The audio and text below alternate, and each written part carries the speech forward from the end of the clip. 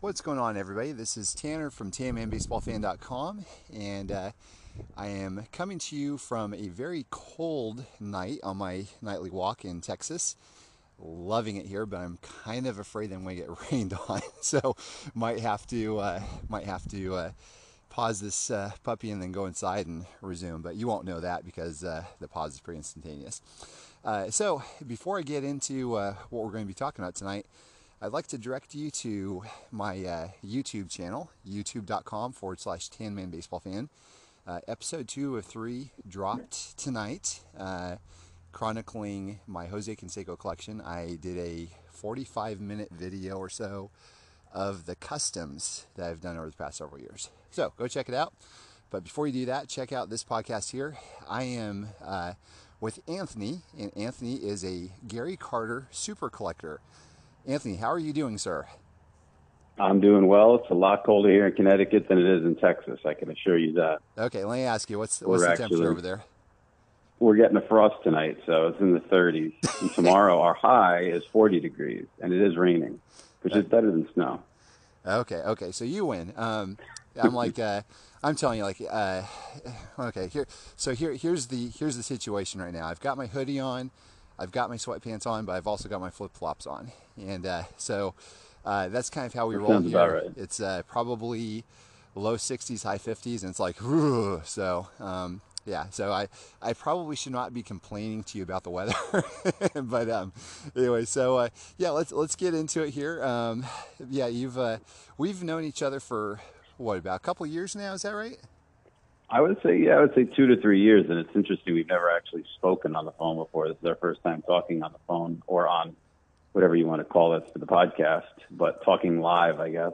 Yeah. So yeah, nice to finally meet you and talk to you in person rather than just like a message. Yeah, or a tweet. Well, it's funny. It's kind of strange because we started off DMing each other, and that was probably started 2 or 3 years ago, and then we went into Facebook. But yeah, literally up until about 10, 15 minutes ago, we've probably never heard each other's voice directed toward each other. No, for sure. Anyway, so exactly. I think yeah. So nice to hear your voice and to meet you as well. And back obviously when we met, you were still super collecting Jose. So I would be watching a break and I would see something pulled. I think the first time I contacted you about a card was like a barrel or a knob that I saw pulled for like National Treasures, which I think you ended up getting at the time. So, I think it just kind of went from there. Obviously, part of the fun of helping another super collector find something for their collection, which, obviously karma works that way as well, because I've had quite a few people over the years reach out to me and, not looking for anything, just say, hey, I just saw this thing pulled, or I just saw this on Twitter. Like Ryan Cracknell from Beckett even has led me to a purchase of a bat knob before. So, you put into the universe what you get out of the universe. That's the way I see it. Yeah, no, I mean, it's awesome. Like, one of my favorite things ever was just the feeling that somebody actually had the thought in their mind to come to me and to put out that effort. I mean, it's just like, it makes you feel good. You know what I mean? It's such a neat thing. And so yeah, let's rewind that a second here. So you directed me to a barrel or knob, did you say? It's been so long. I did. Huh. Yeah, that was one of the first times. Yeah, there's been a couple since then, but that was, I think, the first time that I actually, reached out, because, you're not going to reach out to somebody if you see something pulled that is, numbered at a 50 that, is probably going to pop up on eBay or they're going to find. But when you're sitting there and you're watching a break on release day on that Breakers TV, which I think I was, a slow work day, and I threw it on, was just listening to it, and I heard, and it's a bat knob, Jose Canseco, and I think, I don't know if we talked much before that, but I remember opening up the Twitter DM and shooting you a note. You're like, oh my God, I got to get on it. That's Reached awesome. out to the breaker, who I think put you in touch with the owner, and you ended up picking it up. How cool! I'm going to have to go back into our history. Look at the very first, the very first DMs. That's cool, man. And I think half an hour to scroll up there, but yeah, no joke. Yeah, but you've been good to me over the years. And I've tried to direct things over to you, and as the story goes in Facebook, up until not too long ago, and still I have a lot of people tagging me on things, which I'm very thankful for. But before, like when I was still super collecting, it's like I would get tagged 8, 9, 10 times.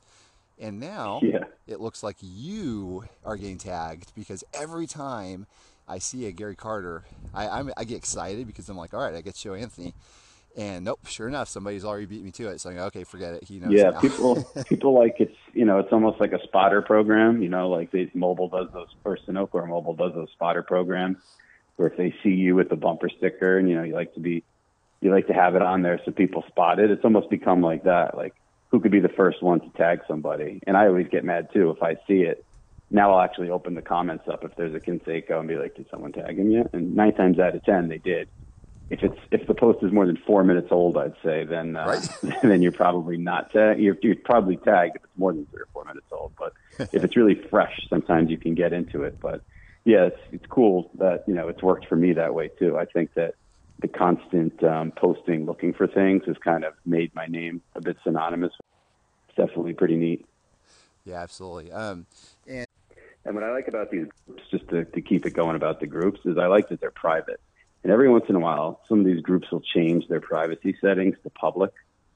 And then I'll get a random, either the wife will say something to me about it, or one of my friends that doesn't really quite know that I'm as into it. And they'll be like, hey, did you find that Gary Carter baseball card you're looking for? And, you're like, well, what are you talking about?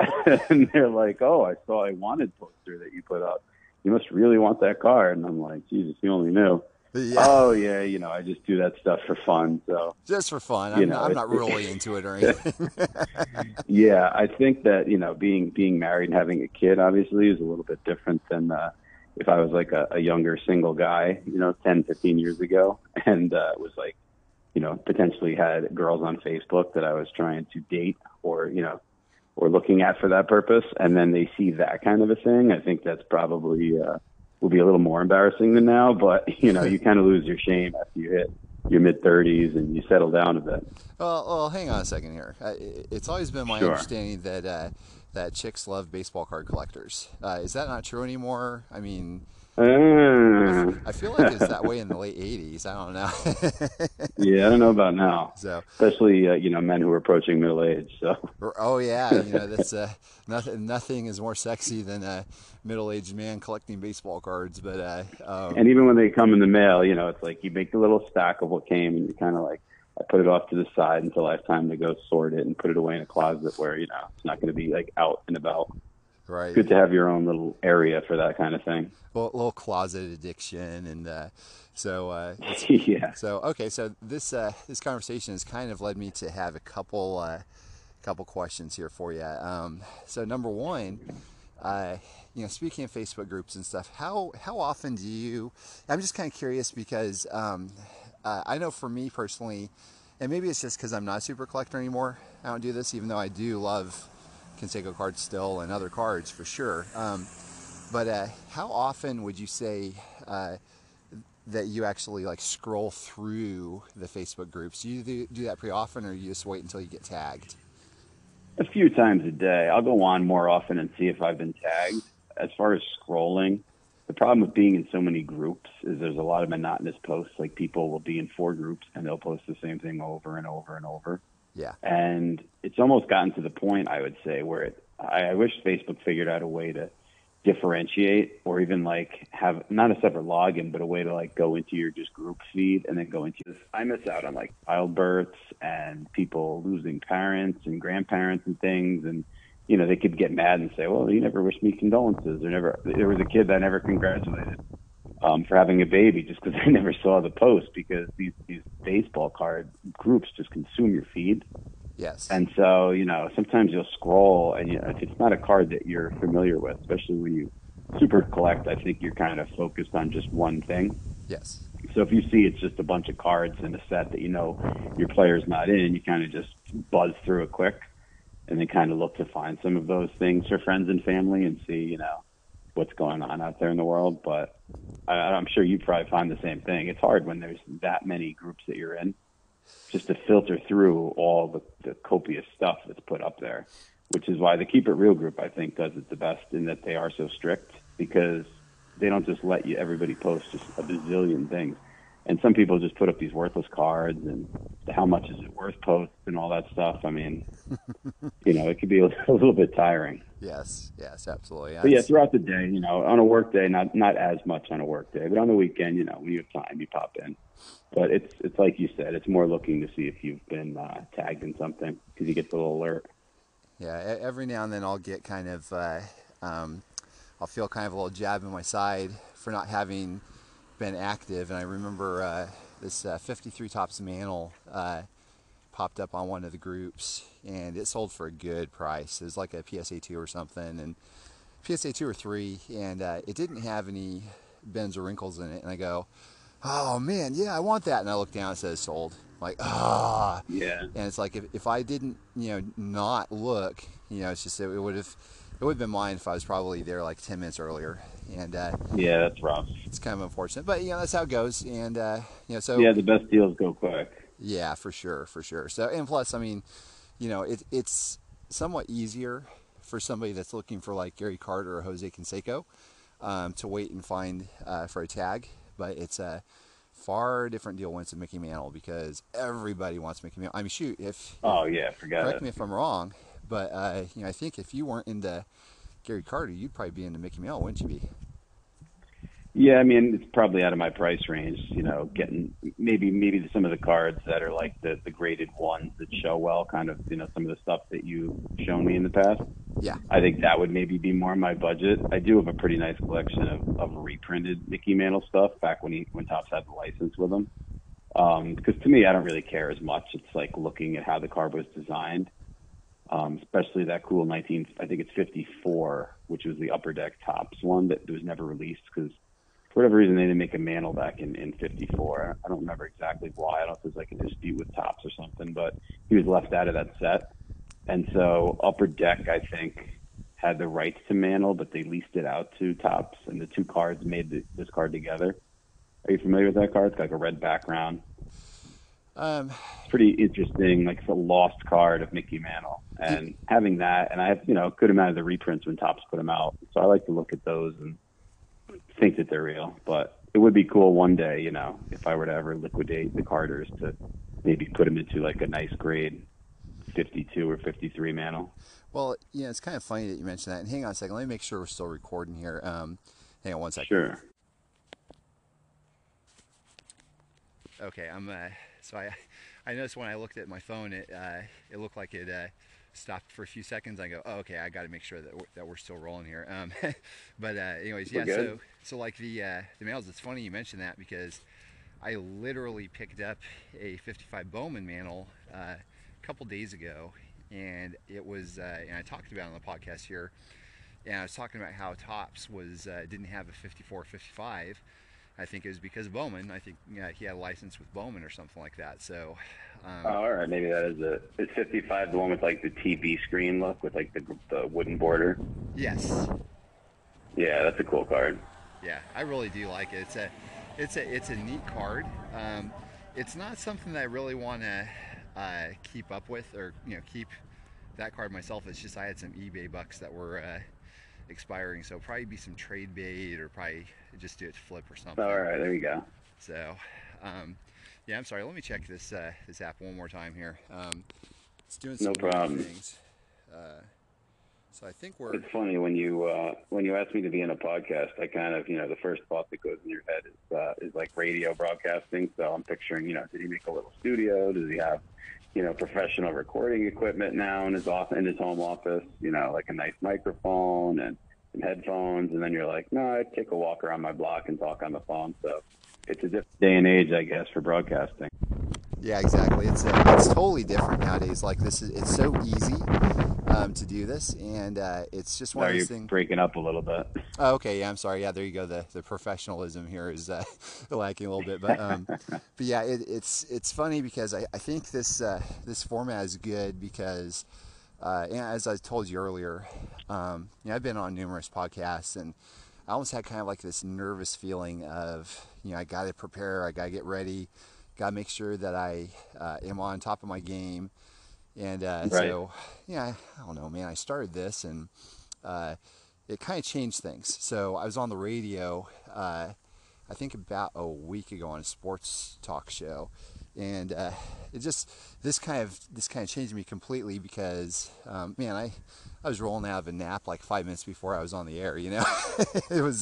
Did you call in or did you go into the studio? Oh no, I called in. And it was a Okay, live gotcha. deal. And have you ever heard the television show The Slap? I have not. Okay, it was. Or what about Billions? Is it local or national? Oh, it's national. Yeah, I mean it's been off the air a few years ago. But yeah, that radio show, they had an actress that was on there that was being interviewed after me and stuff. But not that Oh, really nice. matters about anything here. You were But, being interviewed about your collection, or? yeah, I almost didn't really know what it was. They were just.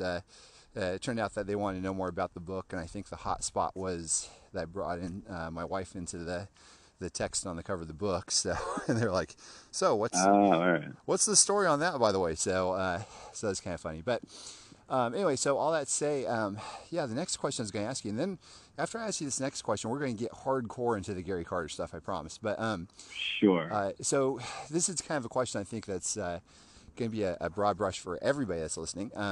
So as a collector, I know how I was a couple years ago. Now it just doesn't matter to me. I'm, like everything spilled over. But when up till a couple years ago, like my collecting life was completely, totally, and utterly separate from the rest of my real life. Like collecting was online. It was forums and groups and everything, and that was it.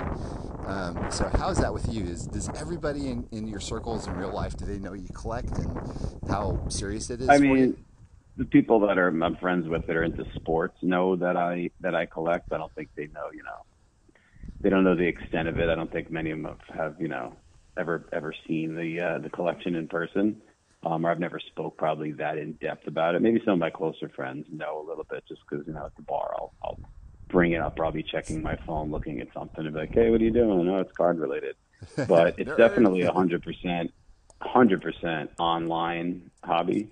I did do one transaction. There's a gentleman that I met on Twitter that lived like 2 towns up from me that had a card, randomly had a card that I needed. And we met up at a coffee shop a few towns over and did a cash deal and sat there and talked a little bit. And he, sets up tables and does local shows and was trying to get me to come out to them. But I haven't been to a baseball card show since I was 13, and it was in White Plains, New York. Wow. And I haven't been to a card shop probably since my 20s, maybe. Wow. And it was more like because people would go get comics and I would just come in with them. But the only card I've bought in person since I was a teenager was this one card at a coffee shop. Every other card's been online. Okay, so this card in the coffee shop, you said you were a teenager when you bought it then? No, this was like a month ago. Oh, okay, gotcha. The coffee shop just happened, and the guy was on Twitter, and he just happened to. I looked at his profile, and I saw he lived a couple towns up, and I'm like, hey, man, you want to just meet somewhere? And he's like, well, I actually work, even a couple towns closer, and, I think we live about a half an hour from each other, so we just kind of found a rendezvous point that worked for us, and then, sat there, and, he knew, like, some of the same people, some of the bigger,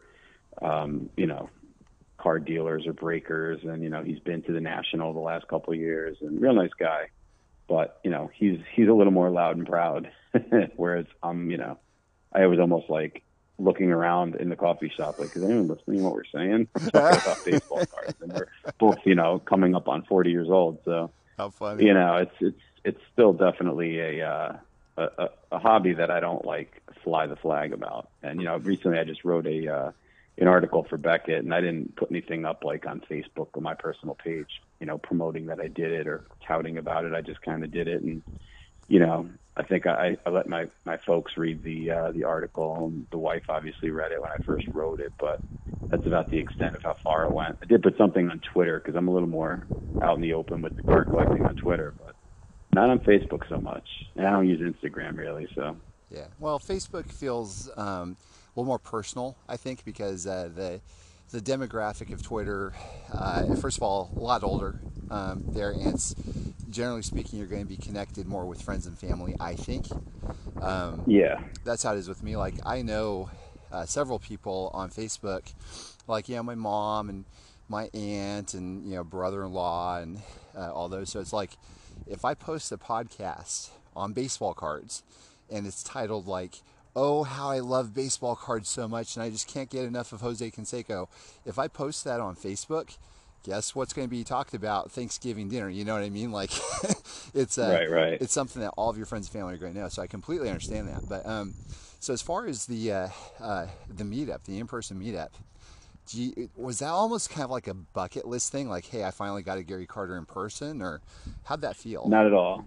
No. Nope. If it didn't happen, I wouldn't feel any different. It wasn't something that I was looking for.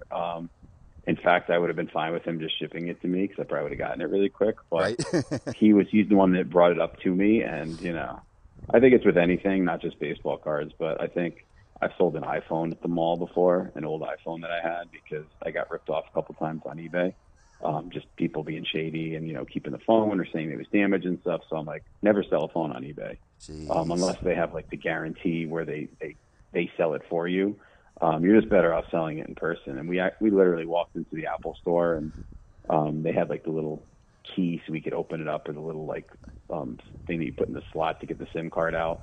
And they put their SIM card in and test it out and make sure it worked and all that. And I think it's with anything. You're always nervous going to meet somebody that you don't really know, and there's cash involved. It's not really something that I try to do. So it was just more of a get it done quick convenience kind of thing. So Okay. that's the only time really since the teenage years. And getting back to the Facebook being personal or being loud and proud about it, being friends with you on Facebook, beyond just being in some of the groups that you're in, you definitely seem to be a lot more comfortable with it. And sometimes I'll see a post that's very card related and be like, oh, I'm surprised he's putting that up there. So, and I also noticed that I'll get friend requests from people, or I'll see, I'll look at somebody's profile that I'm potentially going to trade or buy a card from, and I'll have one mutual friend, and 9 times out of 10, it's you. And I make a habit of not being friends with anybody. If people request me, I ignore it. I'll message with you, but I don't want you seeing pictures of my family or anything personal like that, or knowing anything about me. I'm a pretty private person. So, to anyone that's listening that may have sent a friend request and it didn't get accepted, that's why. Yeah, no, that makes sense. I completely understand that. My wife has actually put a ban on me posting to me pictures of Atticus and Beckett. So I said, all right, I understand. She said, but look really? at them. I love them so much and just want to keep posting pictures. And she's like, no, come on. We don't. She's like, Tanner, you are friends on Facebook with 2,500 people. You don't know like a tenth of them. It's like, yeah, it's true. Yeah. They might be some bad folks. Sure. So, completely get it. Yeah, I know some people that won't put any pictures of their kids on social media. They said until they're old enough to make the decision, I'm not putting the pictures up, and I respect that. Yeah, and I understand it. To me, it's if you're friends with somebody that you're not really friends with in real life, probably shouldn't be friends with them on there. So I think Twitter is a very different beast than Facebook. Yeah. I feel like Facebook's for people you do care about, and sometimes I will go through and be like, I haven't talked to that person in 10 years, and I don't know if they need to be, getting a window into my life, and I'll, once in a while do a little trimming. So. Yeah, no, Yeah. It makes sense. It makes complete sense. So, I will share this. Going back to the personal meet thing, for me, I've almost had like this dream of meeting somebody in person for a Canseco card that was like super duper hot that I really, really wanted. Right. And I don't think it's happened yet. Like, I literally don't think I've made a single in-person purchase of a Canseco card that was like meaningful. And, so I just have this dream of me kind of driving up to somebody's house on a sunny day and, here's this one of one that you've been looking for, Tanner. Oh yeah, thanks. And, me grabbing it and then giving the cash and then driving back with that one of one buckled in the passenger seat, and smile on my face and smile on the card's face. I don't know, that sounds kind of weird, but anyway, so just almost like a bucket list thing, because everything is done online now. It's like, yeah, it really is. Like, I assembled my entire collection. It sounds like you did too, doing nothing but like transactions online. So, and that's good. Nonstop stream of little yellow envelopes coming in the mail. Oh, for sure. So, okay. So, do you recycle those? Do you reuse them to sell out? I keep enough to be prepared in case I sell some stuff. But I throw a lot of them out. I don't save every one. I just don't have the storage for it. Same goes with boxes. I mean, I have enough boxes to last me, to sell a lot of things. But at some point, you're just like, all right, I have enough now. So, but I do recycle everything. It's against the law in where I live not to recycle. So. Are you serious? Yeah, you have to recycle. Wow, I had no idea. Yeah, you can get. Yeah, in some parts of the country, it's a little more aggressive with the recycling, so you're really not supposed to do it. Yeah, I mean, not that the police will come knock at your door, but we saw a cardboard box in the trash. Yeah. No, that's no. We recycle, and but it's kind of funny. It's just a thing that we're like, oh, okay, we're kind of good people because we do this, but it's a requirement up there. So that's insane. Yeah, some of the more liberal, I would say, states definitely you have to recycle. There's a lot more strict, policies in place for recycling, and you can't throw batteries out. That's illegal. Things like that. You have to recycle batteries. Okay. Bring them to like a proper place to dispose of them. So. Okay, that makes sense. So let's get into the main part of the show here, the Gary Carter collection. I want to hear a little bit. First of all, I mean, it's kind of standard questions, really. So you've probably answered these 1.5 million times, but I'd like to use them as a baseline anyway, just so everybody knows. Tell us like how you got started into collecting Gary Carter cards. Why Gary Carter? What turned you on about him to you, and just kind of everything. What was the genesis story for you? I think it was because at the time the Mets were like the hot team. It was 1986. I was on the bus. I had a stack of old cards that my dad had probably bought either before I was born or right around the time I was born. So it was late 70s, early 80s cards, all tops. Had them in a big stack with a rubber band around them. And I remember they had been in like one of the drawers in my room. And I said, I'm going to take them to school. Some of the kids were into baseball cards. And I was on the bus coming home from school, and this one kid named Pete LaRose, who I haven't even talked to probably since that day, or around that time, he had cards as well. And he said, he was a Yankee fan, I think. And he said, oh, you got a couple cards that I want, like a Chris Chambliss and a few other cards, Ricky Henderson as a Yankee and some stuff like that. Would you, what do you want? Go through my cards and see what you want. And I'm flipping through his stack of cards. And it was a 1986 Topps All-Star Gary Carter card with a yellow block up top. Yep. All-Star. So I saw that, and I knew who he was because, we were watching the Mets a lot that season. That was the year they won it all. And I was like, oh, my God, he's got a Gary Carter card. So in my mind, if I heard of him, and, he's a big-name player, some of those Yankees hadn't been on the Yankees in a while, and the Yankees weren't very good in the mid-'80s. They were kind of the number 2 team in New York by a lot. Wow. Where the Mets, everybody was a household name. Oh, yeah, the Yankees hadn't been in the World Series since 80. They didn't even win that year. They hadn't won since 78. So they really, by 86, they really didn't have a great team. Aside from a young Don Madden, there wasn't much really, not a ton going on. There's a few other good players, too, but they didn't have it. They just weren't that good. They weren't competing. They didn't start competing again until the early to mid-'90s. So I saw Gary Carter, and I'm just like, oh, my God, like, I can't believe he's got this. Like, there's no way he'll trade this. So I'm just like, take whatever you want. And he was nice. He didn't overdo it. He took like 2 or 3 cards. And I got the Gary Carter card, and I went home, and I was like, oh, my God, I can't believe I got this card. And then it just kind of went from there. Then I started buying packs and kind of getting more into it. And then I got a second and a third, and then started going to shows and stores. And then I used to get these catalogs in the mail, the Kit Youngs and the Gary Walter, these just printed out, 2-sided number 2 Times Roman font, with the entire list of cards. And I would just scroll through with my finger, Gary Carter, circle, Gary Carter, circle. Then I would write a handwritten letter, and I think I still have some of these somewhere. Oh, my gosh. Dear Gary Walter, I would like the following cards, 1990 Score, Gary Carter, 10 cents. 1990 Don Russ, Gary Carter, 8 cents. Like, these cards were, if they were a quarter, it was because it was an insert. Like, they were so cheap. And then I think I would give my mom the cash because I had to do chores around the house to get the money. And she would write a check to Gary Walter because back then there were checks. And it would probably take about 4 to 6 weeks by the time he got it. He sorted through the cards, and then he would put all the cards between two really thick stock pieces of cardboard taped together, and then he'd put them in a plain white envelope, a thick plain white envelope with his logo stamped on it, say Gary Walter baseball cards with a little like silhouette of a ball player. And I would get it in the mail, and I was remember like opening those up and being so excited. And I would get like 7 to 10 cards at a clip, and then put them right in the binder in order. And it was like super pumped. So like a mail day back then was very different from a mail day now where you're getting these super expensive cards. But the excitement was exactly the same as a child. And I think it's that whole never growing up that keeps you kind of staying into it or getting back into it, really. Oh my gosh, I love that so much. Like there's, for me, that's like just I'm getting all nostalgic here because I remember this. I don't remember Gary Walter. I remember Kit Young. I did the same thing.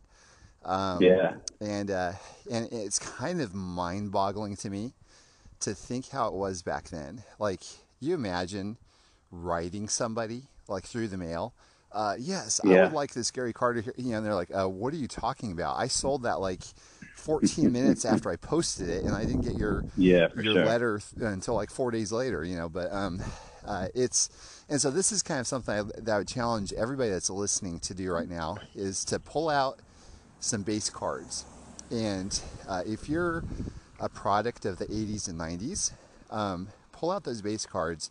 Try really hard to think about how it was back then, how excited you were to get the 1989 Donruss, Vince Coleman or whatever your player was, or the 88 Fleer Tim Flannery, I don't know, just whoever you really loved, really start thinking about that. And Anthony, I think you had mentioned something that was like really powerful, that even though it was like a 10-cent card, there's real no difference as far as the feeling goes compared to what it is now. I mean, you can have like a $300 card come in you're super excited about, but back then, even like an 86 Topps All-Star Gary Carter, that kind of did it. It made your day. 100%. Yeah. And, I get just as excited these days when there's a new card that comes out with a picture that hasn't been used, ever or not much. It's kind of a little more obscure photo. I get pretty pumped. Like the one that they did in this year's base where they had the Legends variation where it's a close-up of his mask. I was pretty pumped when I saw that. And, I've got some insiders. I've made a few friends, we'll say, on the inside. And so a lot of times before a set comes out, someone will shoot me a picture of what it's going to look like. And I'm just like, oh man. And like, they're like, do not tell anybody. We could get in big trouble. You could get in big trouble. And, I'd never mention any of these names, but you get them and I'm just like, this is amazing. No one else knows.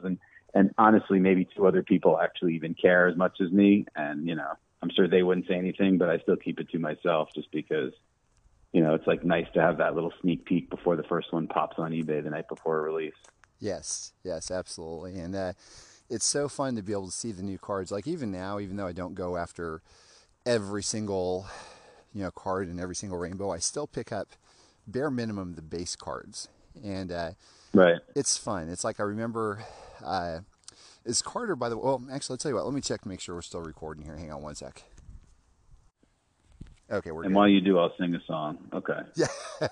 No, please go sing. just to entertain. Well, the second portion of this show is actually going to be cardboard karaoke. We're gonna riff and sing about baseball cards. I can't sing, but I can beatbox, even though I'm terrible at it. But Beckett is like wildly entertained when I do. So the silver pack cards, from Topps, they put them out like the 83 version for last year and 84 version this year. I do. I actually collect all the Yankees like that. Okay. So, yeah. So is Carter in any of those?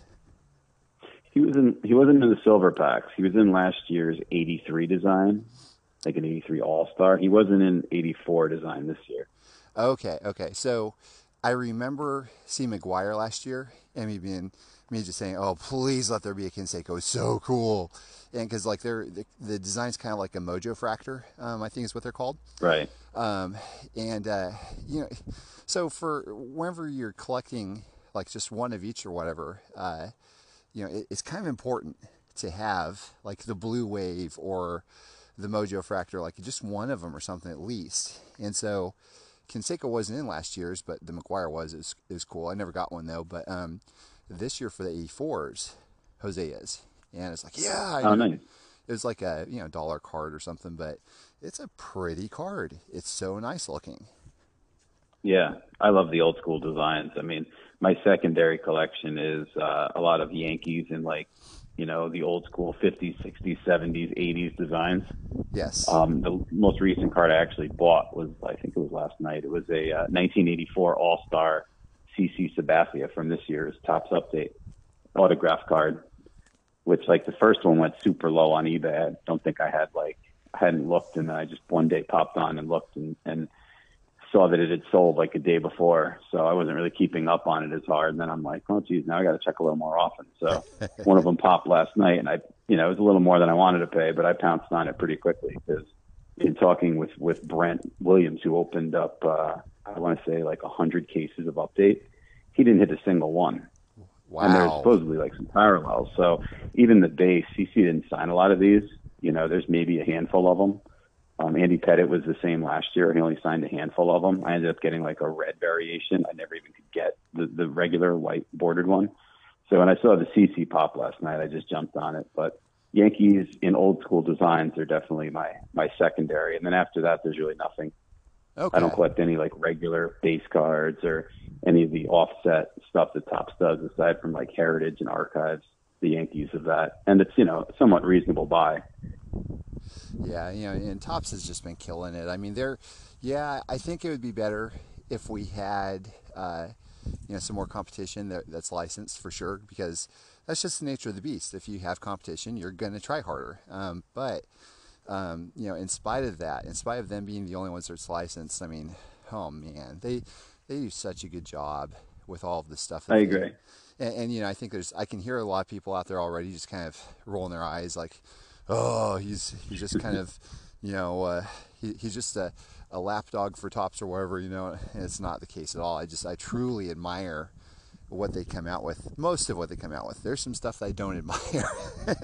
Well, I had an idea, and you can hear it first on you. I may have even mentioned this to you, but I'll mention it here on your podcast first as, just throwing it out there. And maybe this will catch a little bit of attention if we get, some listeners. I don't know what your listenership's like, but hopefully it's in the triple digits, not just double digits.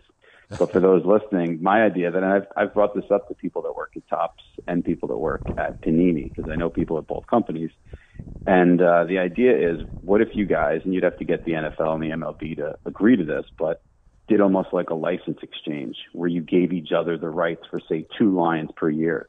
So allow Topps to do, say, a flagship football and a heritage football, NFL license cards.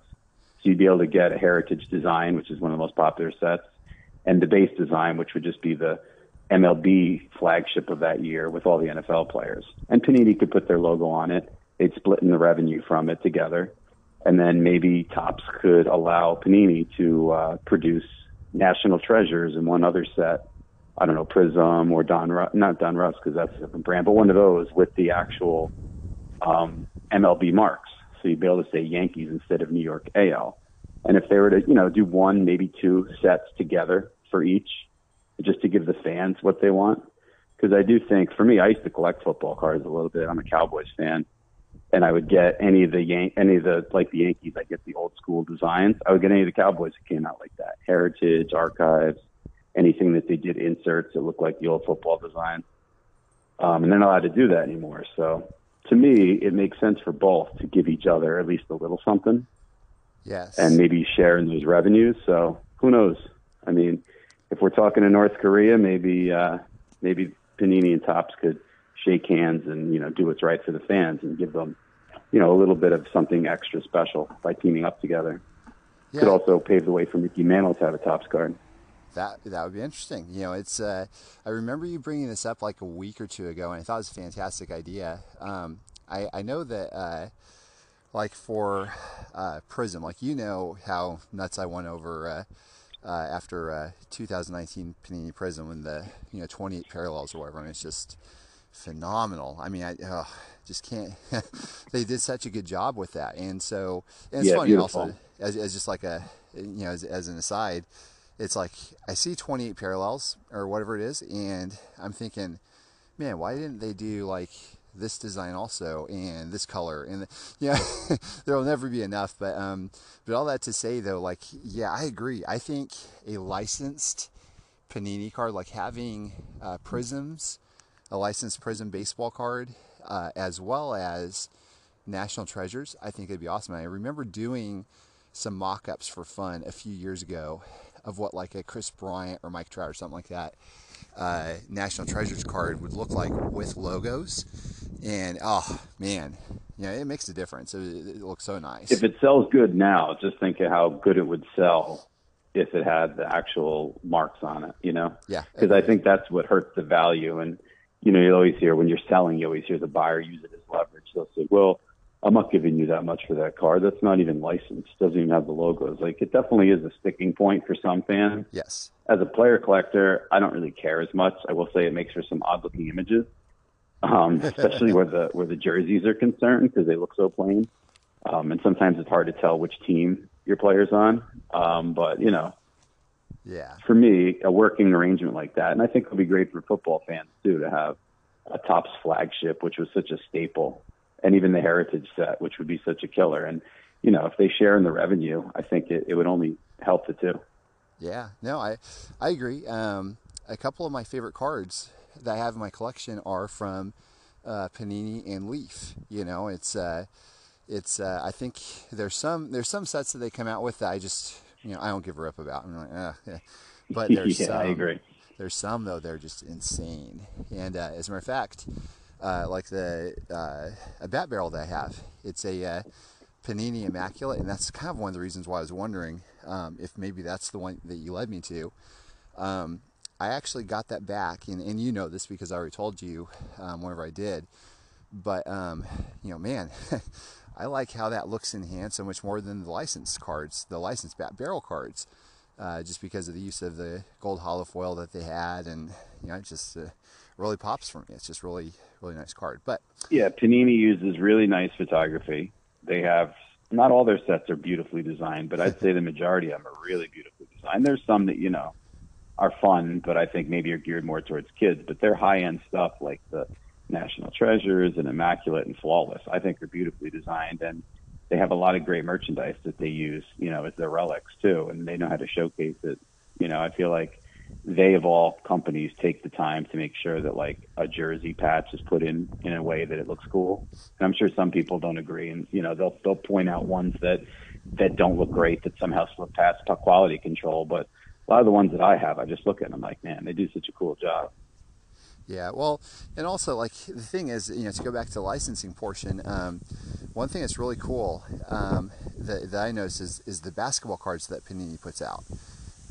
Like, they're beautiful. I mean, they're incredible. Like, I love the Prism type basketball cards they put out, and also National Treasures, I think, where they have like the cleats like with the laces and stuff. Like, man, somebody just posted that on Twitter today, and they're asking me what I thought of them. Because some of them said, it's too gaudy or whatever. But because the laces are popping out of the card and all this. But I'm like, man, NHL does that too. I was like, it's like for me, it's perfect. Yep. Looks great. If only it were a Canseco. But so yeah. Now going back to the Gary Carter stuff here.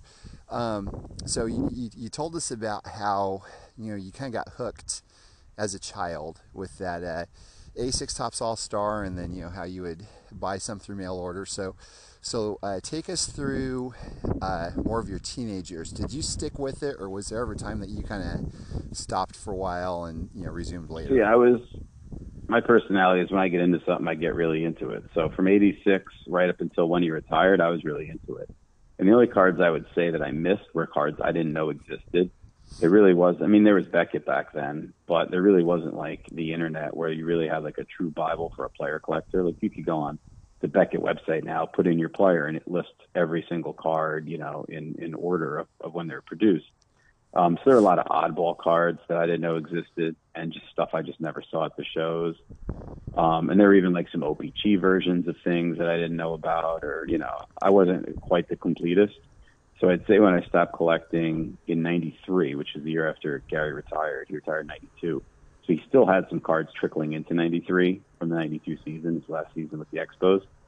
I probably had about maybe 70 to 75% of everything that was produced, missing some of the harder stuff and some things that just slipped through the cracks, and kept them all in a binder. And, you know, as an adult, they moved around with me, and I kept them like in this little like TV cabinet under my TV VCR. I never really paid much mind to them. Maybe once every couple of years I'd flip through and look at them, and it would bring back some memories, but didn't collect from '93 any baseball cards. With the exception of, I think, '96 when the Yankees won the World Series. I picked up a couple team sets, but nothing crazy. Never any autographs or any relics or anything like that. I was never really super into it. And then when he got diagnosed with cancer in 2011, that was when it kind of like hit me. I'm like, geez, I can't believe my childhood hero is so sick. And, you know, I kind of went back and I looked through the cards, and there was an online, there was a site that this other collector, who was at the time, I think, the number one Gary Carter collector, he had the site, which hasn't been updated since 2005 and hadn't been even at that point, obviously, updated in 6 years, but it was year by year, and it showed scans of all these cards. And I'm looking through, and I had my binder, and I'm comparing, and I'm like, geez, I'm missing some cards here. I thought I had everything. And then I said, well, let me pop on eBay. And then I start seeing all these things from the 2000s, and I'm just like overwhelmed. Like, you know, when you haven't collected in that long, you're just like, geez, where do I start? I mean, there's cheap cards, and there's like expensive cards, and there's autographs and pieces of jersey and things I couldn't even believe. And just kind of got back into it pretty hardcore.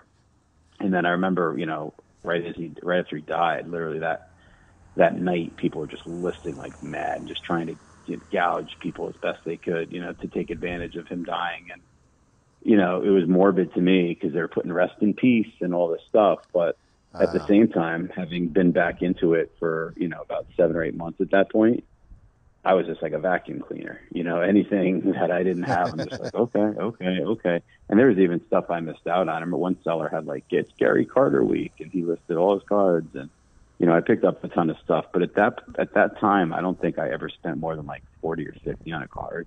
If it was over that, I'm just like, I'm not spending that on a card. Even $30 at that point, I would kind of like, you know, roll my eyes at and be like, they're crazy. Yeah, so I missed out on a lot of high-end stuff at that point. Yeah, exactly. I missed out on what could have been a lot of high end if I had, at that point, you know, realized I was going to get as into it as I ended up getting in the years that followed. But yeah, from '93 to 2011, collected nothing. Okay, so that's that's pretty good. That's a pretty good gap there, and especially it's very similar to a lot of collectors I talk to. They all have stopped around the 92, 93, 94 time span. And it's so funny because that literally is when things start getting like crazy interesting, you know? As collectors, when we come back like 10 years later after we kind of settle into life, we get out of school and we get a job and that sort of thing, and we're looking and we're like, holy crap, this is amazing. Like, it's like alien technology. They have pieces of jersey 100% in a card, like, or like even the the 93 Finest, for instance. Like, I remember I have like a very vague recollection of it in '93. It was one of those things that I think the packs were selling at the time for, I don't know if it was like $10 or $20 a pack. It is wildly more expensive than I could even have hoped for as a kid. And interestingly enough, you find out nowadays that the refractor in the box is actually a different type of pack, so they could have just taken that pack out and sold the rest of them. But even the fact that there's like a refractor, the first refractor from '93, which is something I missed. I don't even know if I knew what those were back when I was a kid. And that was just the tip of the iceberg. And here I am, of course. I still go goo over these incredible refractors, even if it's like $1 or $2 card, But going back to you coming back in 2011, so the trigger point was when you found out that he was diagnosed with cancer. Correct. If I'm hearing you right. So when did he pass away? I thought it was like February 2012. Oh, it's 2012. Okay, I was thinking like 2014. Yeah, he was sick for about 9 or 10 months. He went pretty quickly.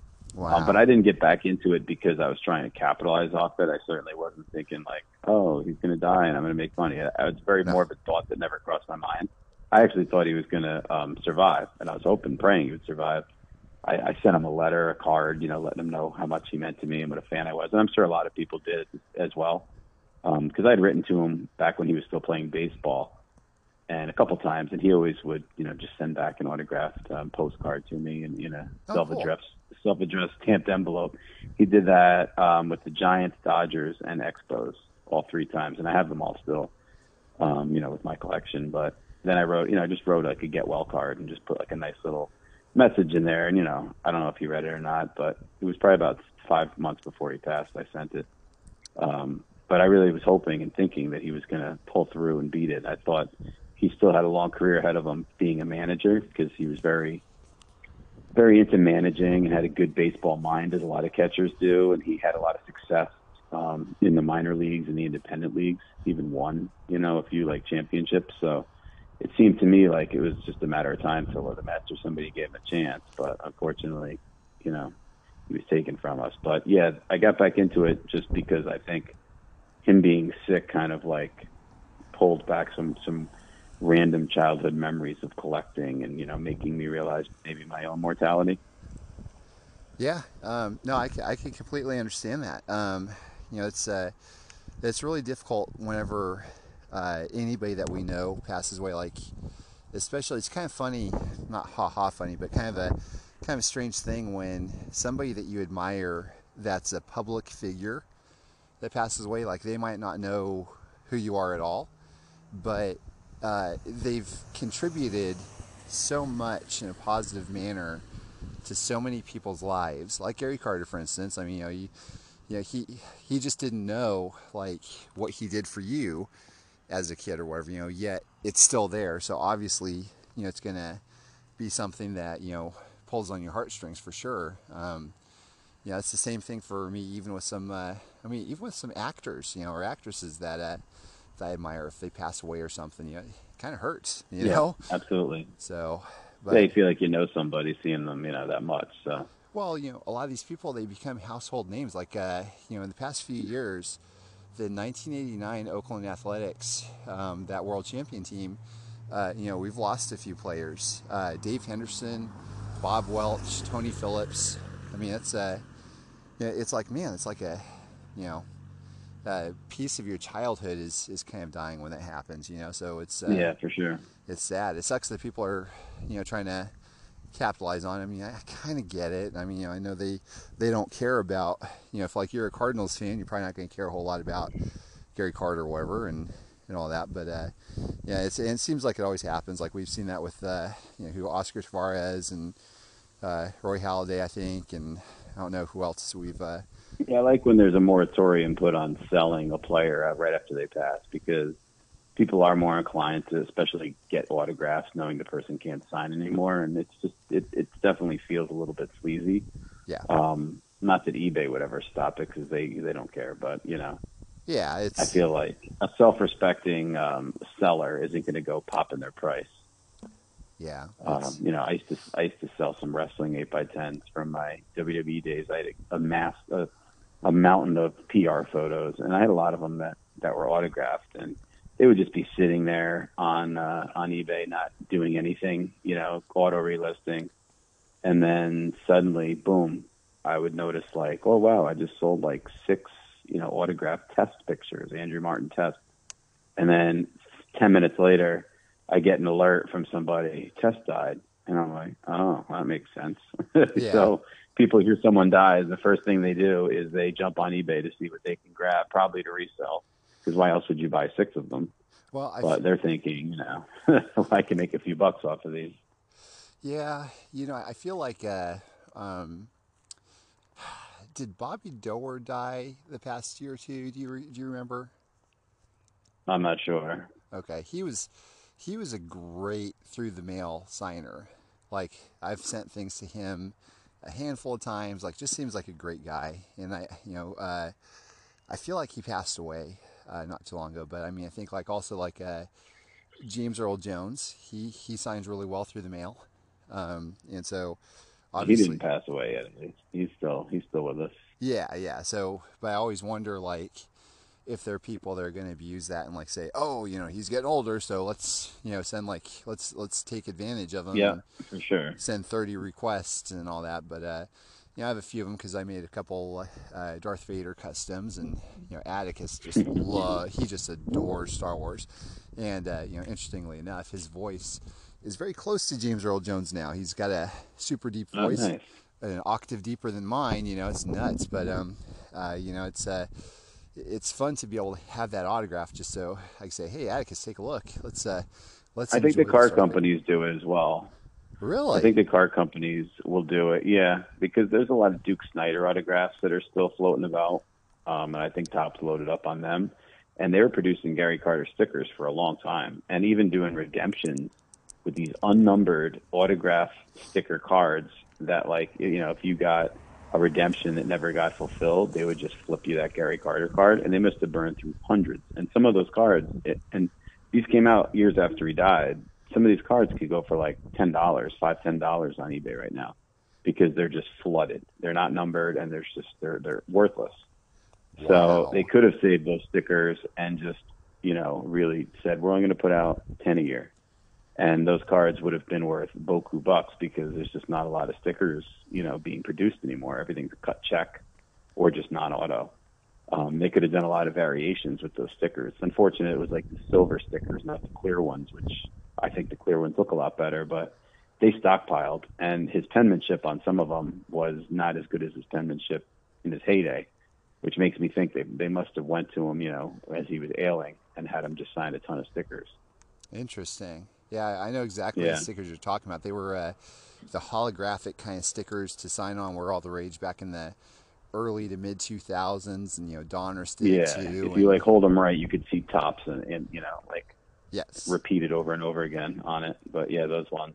yeah, it's interesting how this all happens, and it's kind of interesting also just how things have changed in the autograph market, where uh, not like, that was the thing, right? Like back years ago was to get somebody's autograph. And even with Canseco, for instance, like his autographs, like 10 years ago would be like 30, 40, $50 each for like just regular autographs. And nowadays, I mean, there's sometimes you can pick them up for well under 10, and it's just, because there's We'll so go to many your of them local out there. car wash and meet them.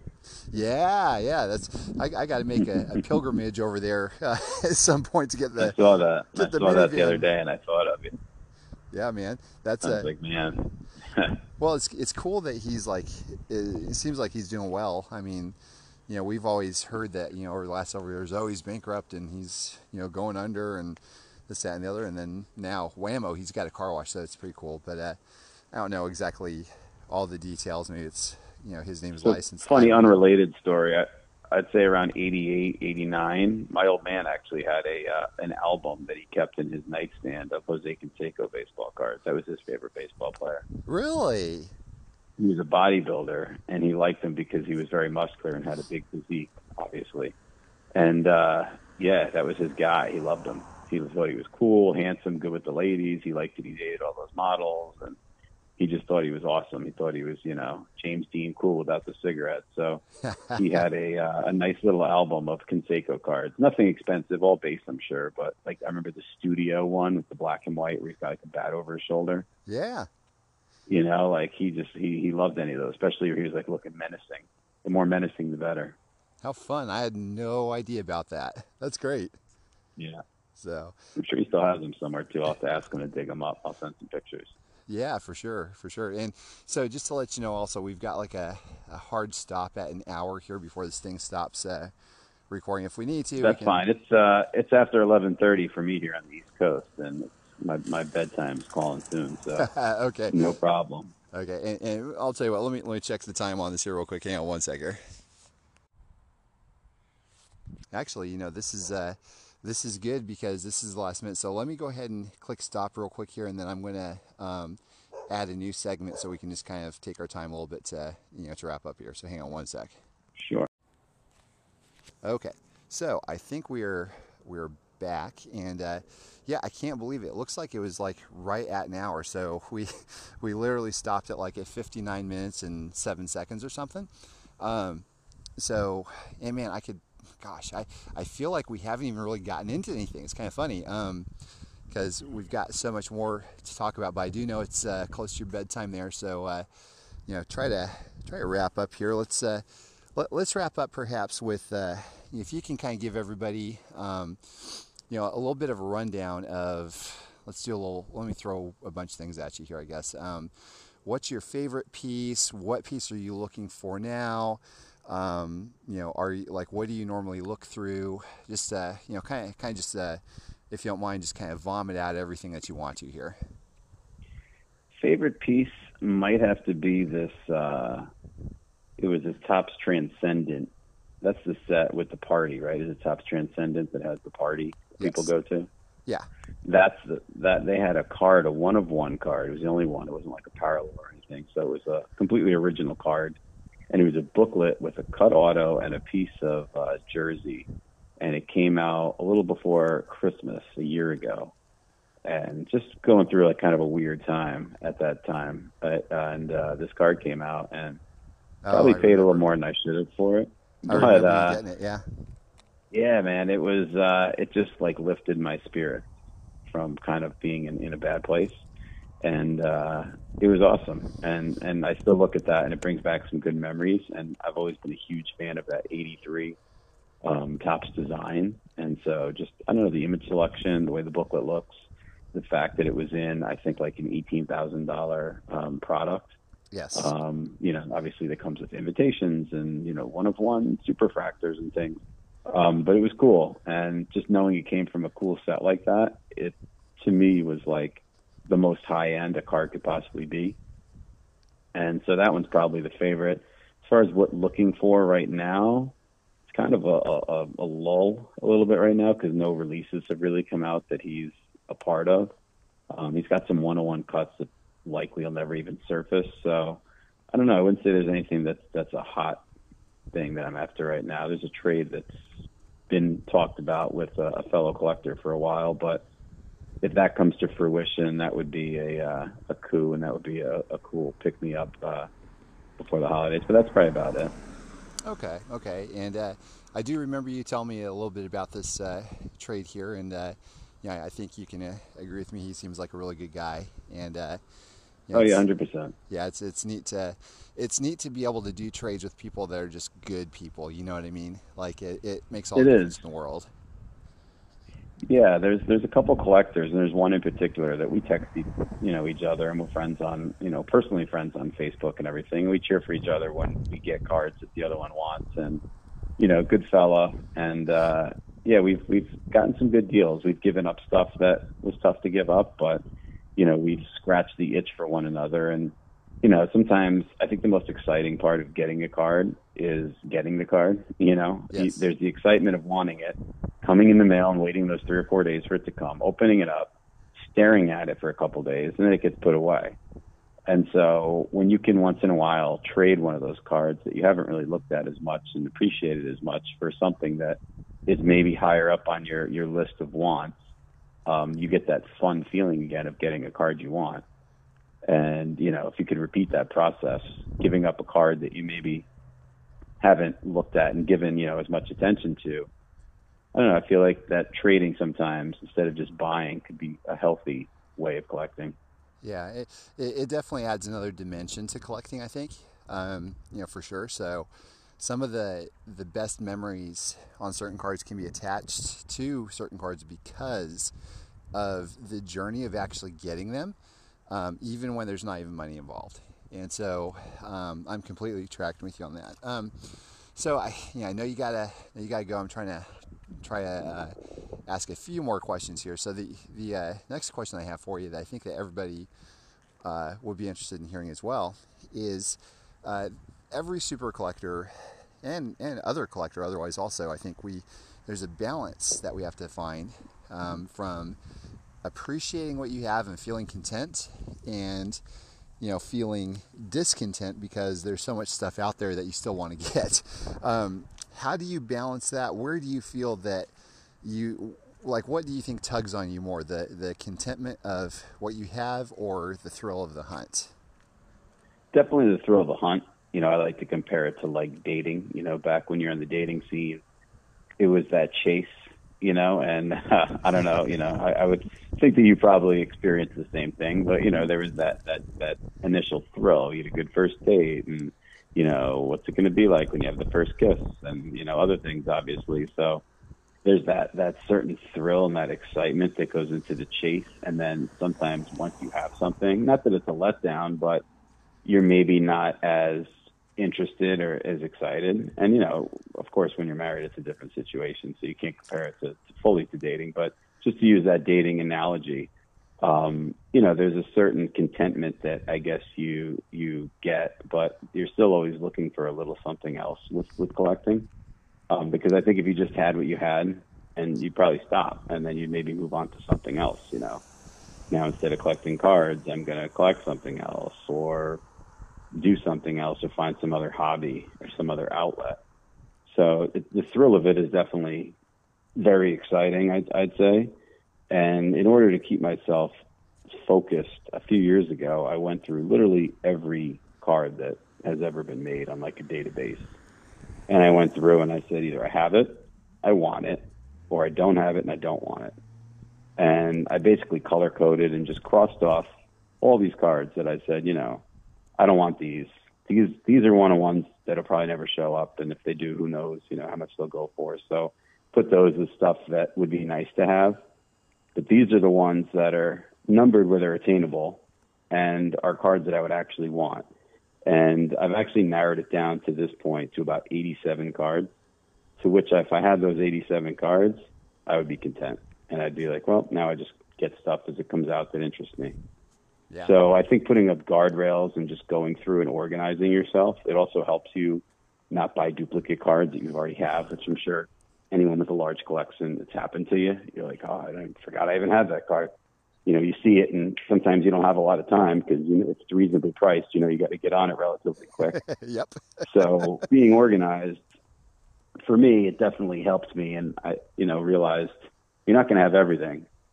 What's the cards that you really are after? And when you can micro focus on 80 something cards, you know, I think at that point you could really just kind of sit back and just wait as things pop up that you're interested in, and not have to go crazy being on eBay and letting it consume your life. Yeah, absolutely. It's something that I know, and I literally was talking about this on my podcast a night or two ago about when I stopped super collecting. One of the driving forces for it is I felt like I was already at the top, and I had no interest in just keeping for the sake of keeping. Like, the thrill of the hunt was 100% my drive, it seemed like. You know, what else can I get out there? And when I was just sitting there waiting for new cards to be produced, it was kind of a strange way to collect. And, you know, granted, I you know, certainly didn't have everything. You know, it's not possible. But I was at a point where I said, you know, it just kind of doesn't make sense. I'm not in a place with this collection in the way that it you know was back then when I had everything, that I felt comfortable in keeping everything. So now, because I only have like the couple hundred or so meaningful cards, it's like I've noticed like a huge change in my psyche when it comes to collecting altogether. Like, I am way more content, and I'm not like camping on eBay like I used to, which, by the way, I was on that thing 24/7. Like, I wore that F5 key out, you know. It's just like refresh, what's out there, you know. And you know what we do as super collectors, it's addicting, you know. It's the thrill of the hunt. But when you're not a super collector and you don't have like this hyper focus on something, it's almost like you know, it doesn't matter. It doesn't really matter. But like when you do have that hyper focus, it's like, okay, that's it. It's my mission in life.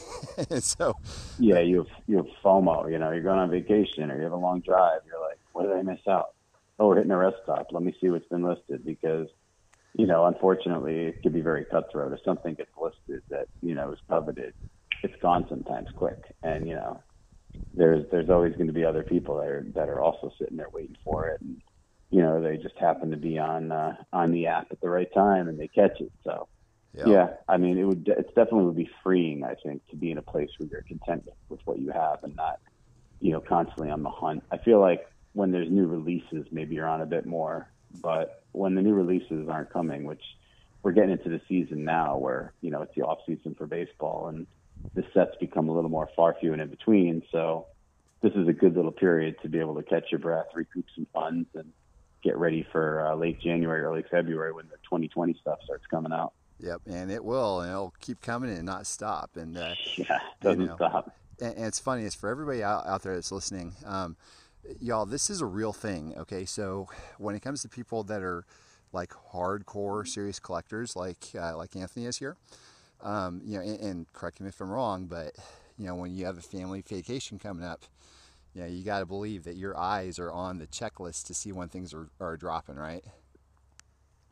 Yeah, you're definitely aware of it. I had a birthday a couple years ago that was like we were up in a cabin and it like synced up with a release, and I ended up, I wasn't on the app that much, but it ended up being one of those vacations where it rained a bit, and you're sitting there in the cabin, you're like checking your phone, and you end up getting an alert that a really rare card comes up, and then it becomes your mission trying to get it. So it can be times when it takes away. So I think that finding that right balance is important.